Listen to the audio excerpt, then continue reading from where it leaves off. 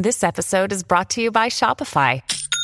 Forget the frustration of picking commerce platforms when you switch your business to Shopify, the global commerce platform that supercharges your selling wherever you sell. With Shopify, you'll harness the same intuitive features, trusted apps, and powerful analytics used by the world's leading brands. Sign up today for your $1 per month trial period at shopify.com/tech, all lowercase. That's shopify.com/tech.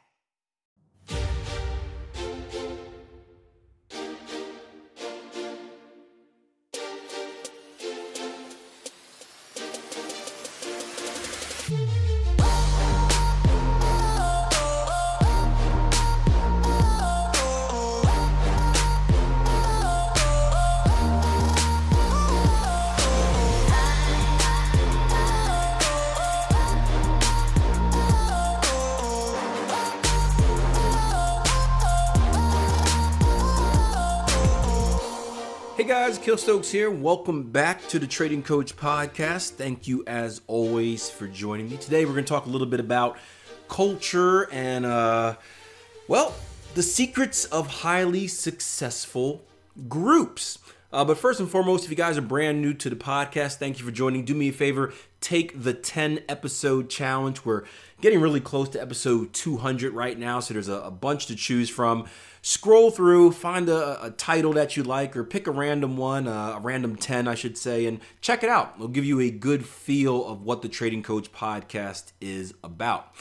Also, if you're new or if you haven't done so already, do me a big favor, leave me a review, especially on iTunes. I heard from a lot of people that said, hey, Akil, I've listened to every single episode you've done, but I always forget to leave you a rating and a review. Please take a couple seconds out of your day and do so. It's a massive help to the show. It allows us to grow. It allows us to reach more people, empower more people, and just help everyone become more successful, which is the goal here. Now, I recently popped open a book. My book list is very, very, very, very long, mainly because I made the switch from audiobook back to hard copy, right? I used to do hard copy back before I had kids and whatnot. I would spend some time during the day. I'd go outside. I got a little loungy chair. I'd sit there and read and listen to the birds and natures and kind of, find my zen place, my happy place. Since having kids, and you guys have seen my kids and you've seen videos and heard the rumors, it eliminates a lot of time, and reading was one of the things that got kind of cut out from that. So I switched over to audiobook just to become more efficient with my time. That way, when I went for long runs or long bike rides, I can listen to, even long drives, I guess, since I'm on the road all the time, I can listen to a book. And I was able to blast through books, pretty much about a book a week. It wasn't that difficult. However, I didn't find myself retaining as much of the information. We know that when you just hear something, you don't retain as much as when you see it. When you see it, you don't, so a lot of the information was getting really going in one ear and out the other as my mind, typically goes to other places. So started back on the hard copy, and my book list has gotten big, but one of the ones that I wanted to jump into was a one called The Culture Code by Daniel Coyle. The Culture Code. There we go. The Secrets of Highly Successful Groups. And this was a book that was given to me by the athletic director at the university I work at. And the athletic director, for you guys that may not know, he's basically the boss of all of the coaches. So all of the head coaches answer to him. Obviously, the assistant coaches answer to the head coaches. And he bought this book for everyone in his department because he's been working on developing a culture, changing the culture at the university.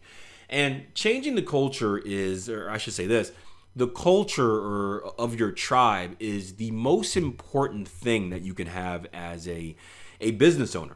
I see that with my track and field team, where we don't necessarily have the greatest athletes in the world, right? There are other teams that have better athletes than us, but we have the best culture. And because of having that best culture, we're able to get the most out of what we have. We're able to take athletes that may not be as talented as other athletes, but they have that drive, that desire, that work ethic to outwork the other athletes with more talent. and we end up outperforming them. And we see the same thing in business a lot. I always say this as a business owner. I would much rather hire a person that is less talented but works hard than someone that is more talented but doesn't work. Because although the initial payoff would be there with the person that is more talented, the longer term payoff will be with the person that works harder, because they will eventually gain ground and surpass that talented person that doesn't work on their skill. And trading is the same way. Something we've done at Tier 1 Trading is we've developed a culture, and it's an amazing culture. It's an amazing reputation, as we only work with serious traders. And in the past, we have to deal with a lot of kind of flaky traders that are half in, half out. They kind of really disturb the culture. We deal with none of that now. Everyone that is a member of Tier 1 Trading is a dedicated member, meaning they are a part of this program because they want to get better. And they know that part of wanting to get better is accountability, meaning they have to hold themselves accountable, and in turn, they have to have people hold them accountable. So it's this family and this culture dynamic of helping each other out, lifting each other up, working hard on yourself, doing what you're supposed to be doing, that exists. And that's one of the reasons we have one of the highest success rates as far as converting traders from consistently struggling to consistently profitable out there in the industry. Also, one of the reasons we are recognized by Forbes magazine. Shameless plug, but whenever you're recognized by Forbes magazine, you have to shamelessly promote it, right? Why wouldn't you?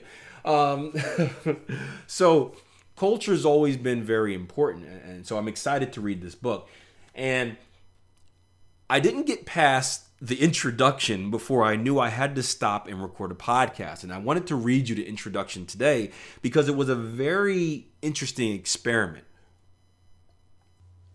All right, so real quick, I want to interject. I'm actually recording this during the post-editing process because I was reminded of one more story I wanted to share about the importance of culture.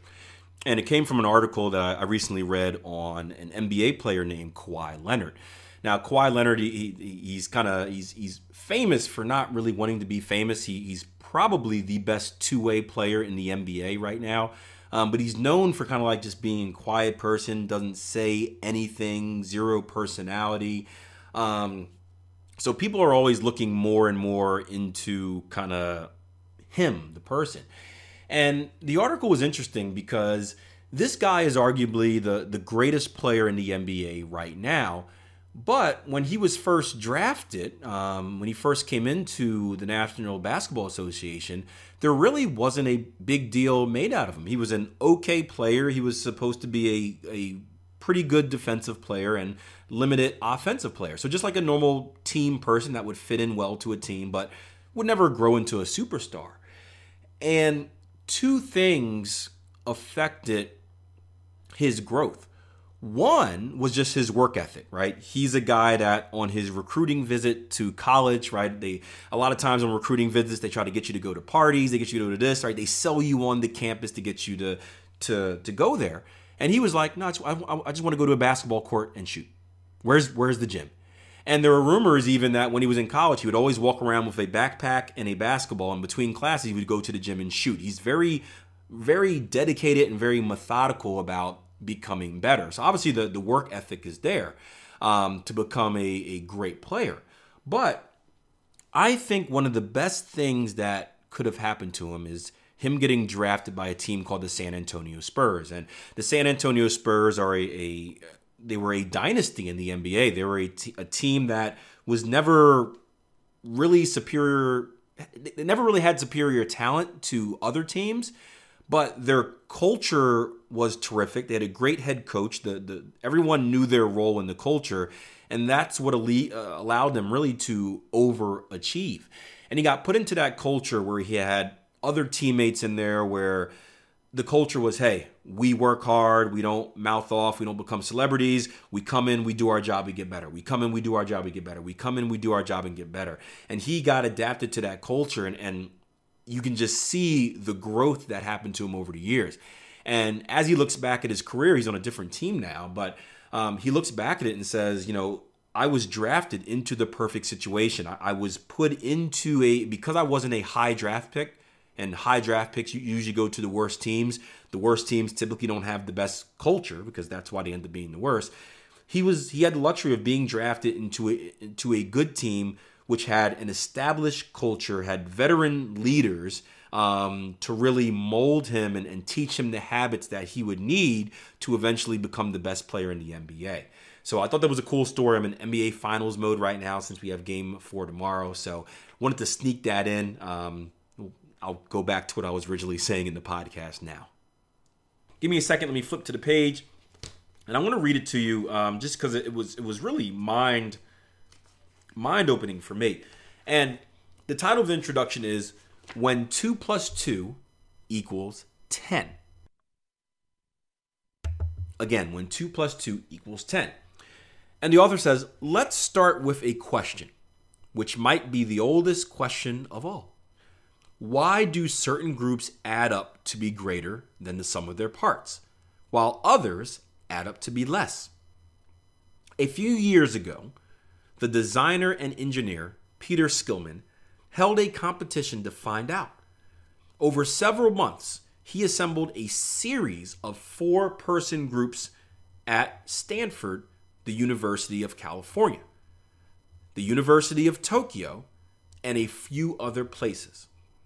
He challenged each group to build the tallest possible structure using the following items: 20 pieces of uncooked spaghetti, 1 yard of transparent tape, 1 yard of string, 1 standard-sized marshmallow. The contest had one rule: the marshmallow had to end up on top. The fascinating part of the experiment, however, had less to do with the task than with the participants. Some of the teams consisted of business school students. The others consisted of kindergartners. The business students got right to work. They began talking and thinking strategically. They examined the materials. They tossed ideas back and forth and asked thoughtful, savvy questions. They generated several options, then honed the most promising ideas. It was a professional, rational, and intelligent process. This process resulted in a decision to pursue one particular strategy and then divide up the task and start building. The kindergartners took a different approach. They did not strategize. They did not analyze or share experience. They did not ask questions, propose options, or hone ideas. In fact, they barely talked at all. They stood very close to one another. Their interactions were not smooth or organized. They abruptly grabbed materials from one another and started building, following no plan or strategy. Sounds like a lot of you guys that start trading, right? When they spoke in short bursts. Here, no, here. Their entire technique might be described as trying a bunch of stuff together. I love that.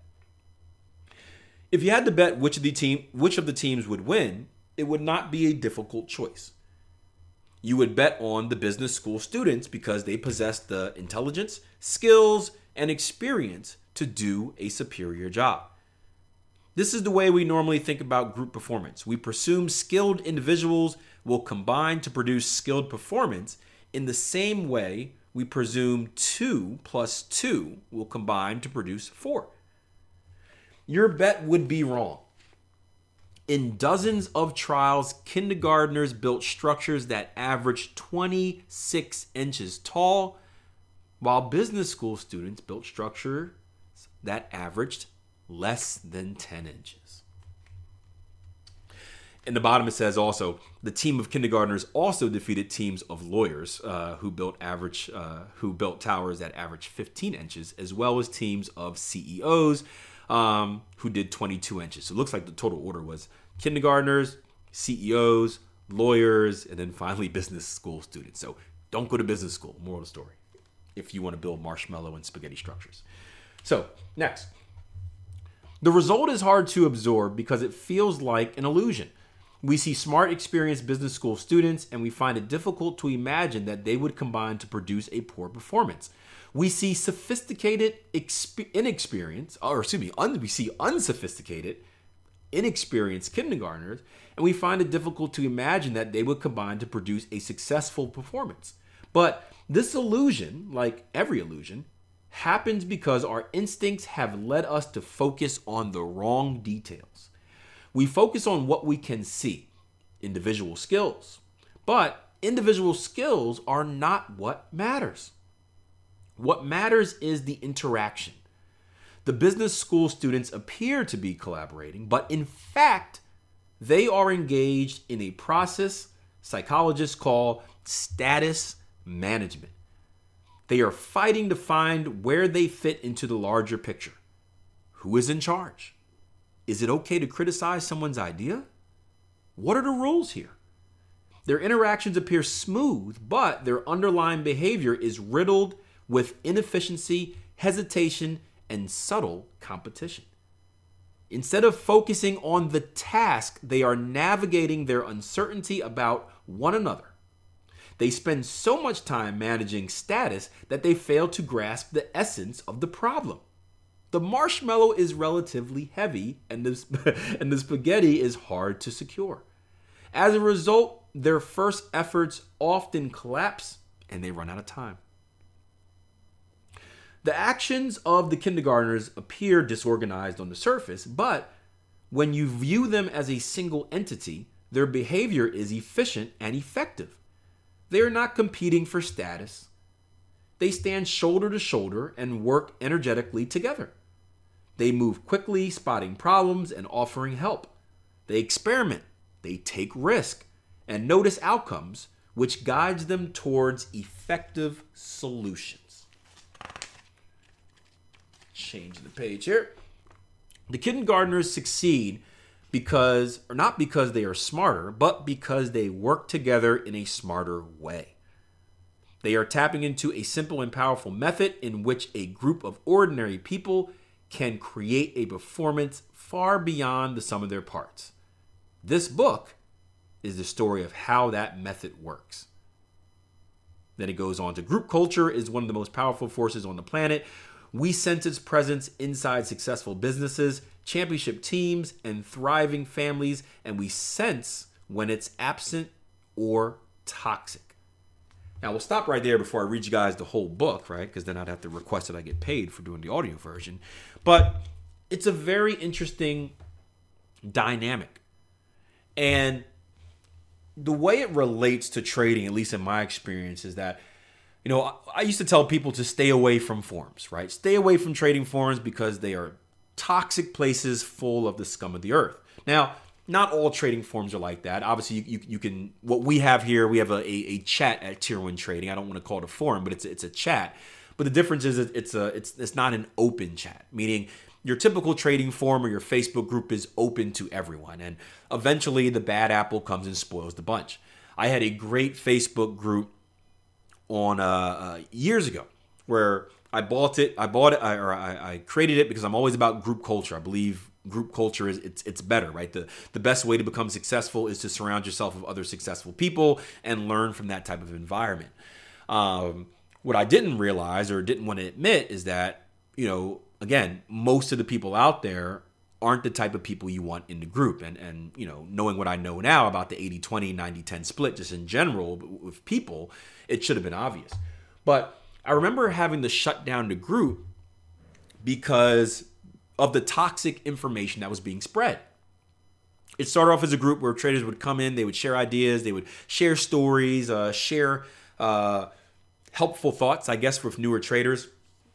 And before I knew it, there were traders in there that were spreading false information, meaning that traders would come in and, you know, they would have these big names, you know, and we have real names, but I've seen this in other forums where people are like Big Pippin and Pipzilla and stuff like that. And you look at these guys, you're like, well, that's a cool name. That he must be awesome. And then you look at how many times he's posted. Man, Pipzilla's got 10,000 posts. He's got, you know, whatever 1,000 followers. He must be an influential figure, right? You do this kind of status management game where he's better than me because he has more likes. I shouldn't criticize what he says. I should just take it for whatever it is. right? People like that started coming in and they started spreading the wrong information. They started telling newer traders false information. And what's scary is that these newer traders don't question it because of that status. They feel like, well, I have zero status in this place. I should just know my role and listen versus question anything that Big Pippin has to say. And you know what happens when you typically question someone, they yell at you, how dare you think that, you newbie? That's a newbie question. They put you in your place and you feel embarrassed. I know that now because we have so many people newer traders that come into the live room with me on a daily basis, and they're like, I hope this isn't a dumb question. Like, they're so nervous about asking that first question because they're so used to being like berated and belittled, right? Whenever they say anything, like it's just a pack of wolves pounces on them and tears them apart and makes them feel bad. They're not used to a culture where it's like, hey, yeah, ask away. That's how you learn.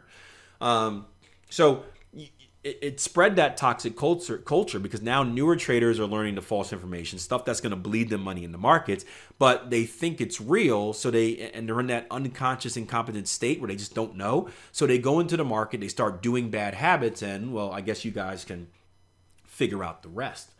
So I've seen that kind of that status management game take place. And I've seen that in other businesses too, where I've been a part of many businesses, and you guys know me. I'm a very low-key person.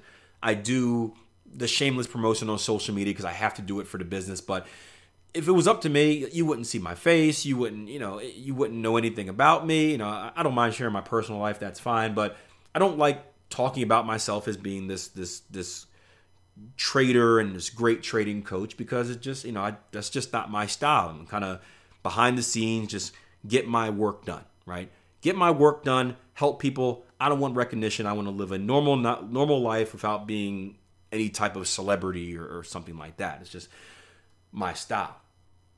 And I take that same mindset whenever I go into business meetings where I'm usually the most quietest person in the room. And it's funny. We even see this now at business meetings with Tier 1 where, we'll have a discussion like, Akil, say something. And I'm like, well, I'll say something when I need to say something. Right? Trust me. If I have an opinion, I will say it and you will know about it. I don't hide my feelings. But aside from that, I'm just kind of taking in.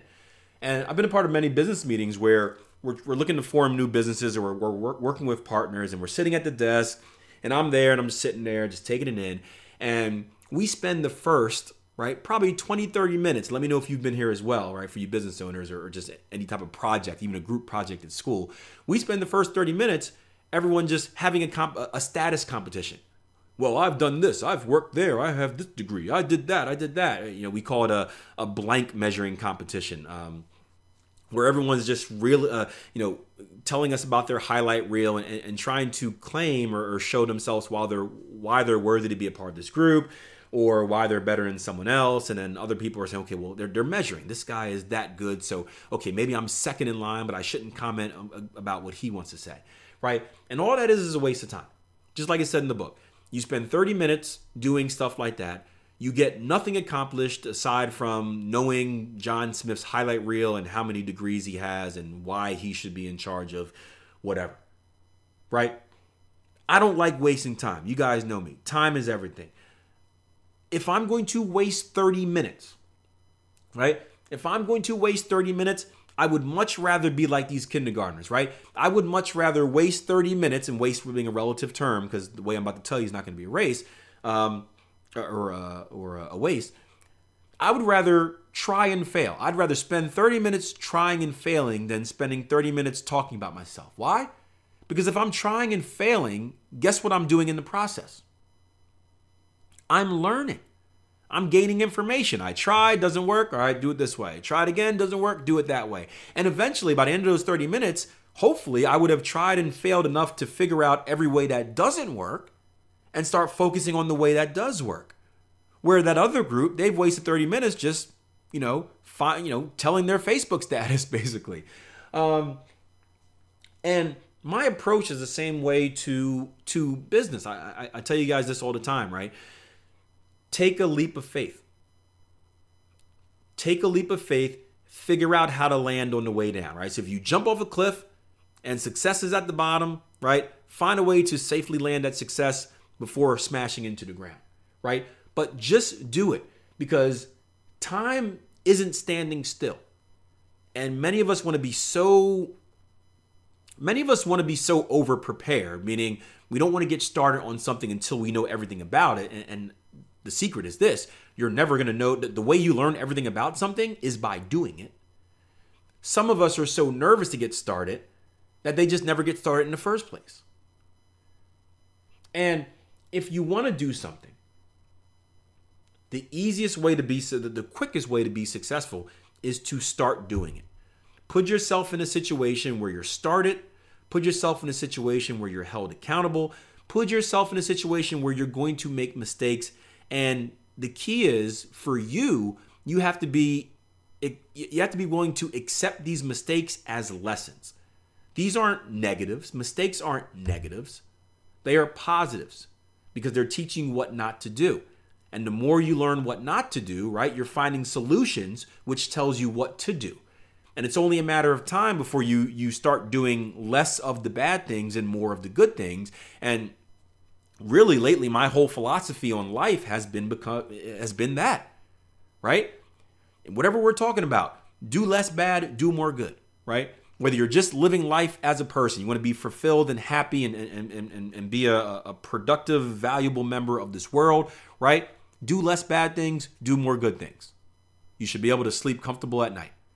Oh, you want to make more money in business, right? Waste less money on bad things, make more money on good things. Boom. Right? Anything you can think of goes to that.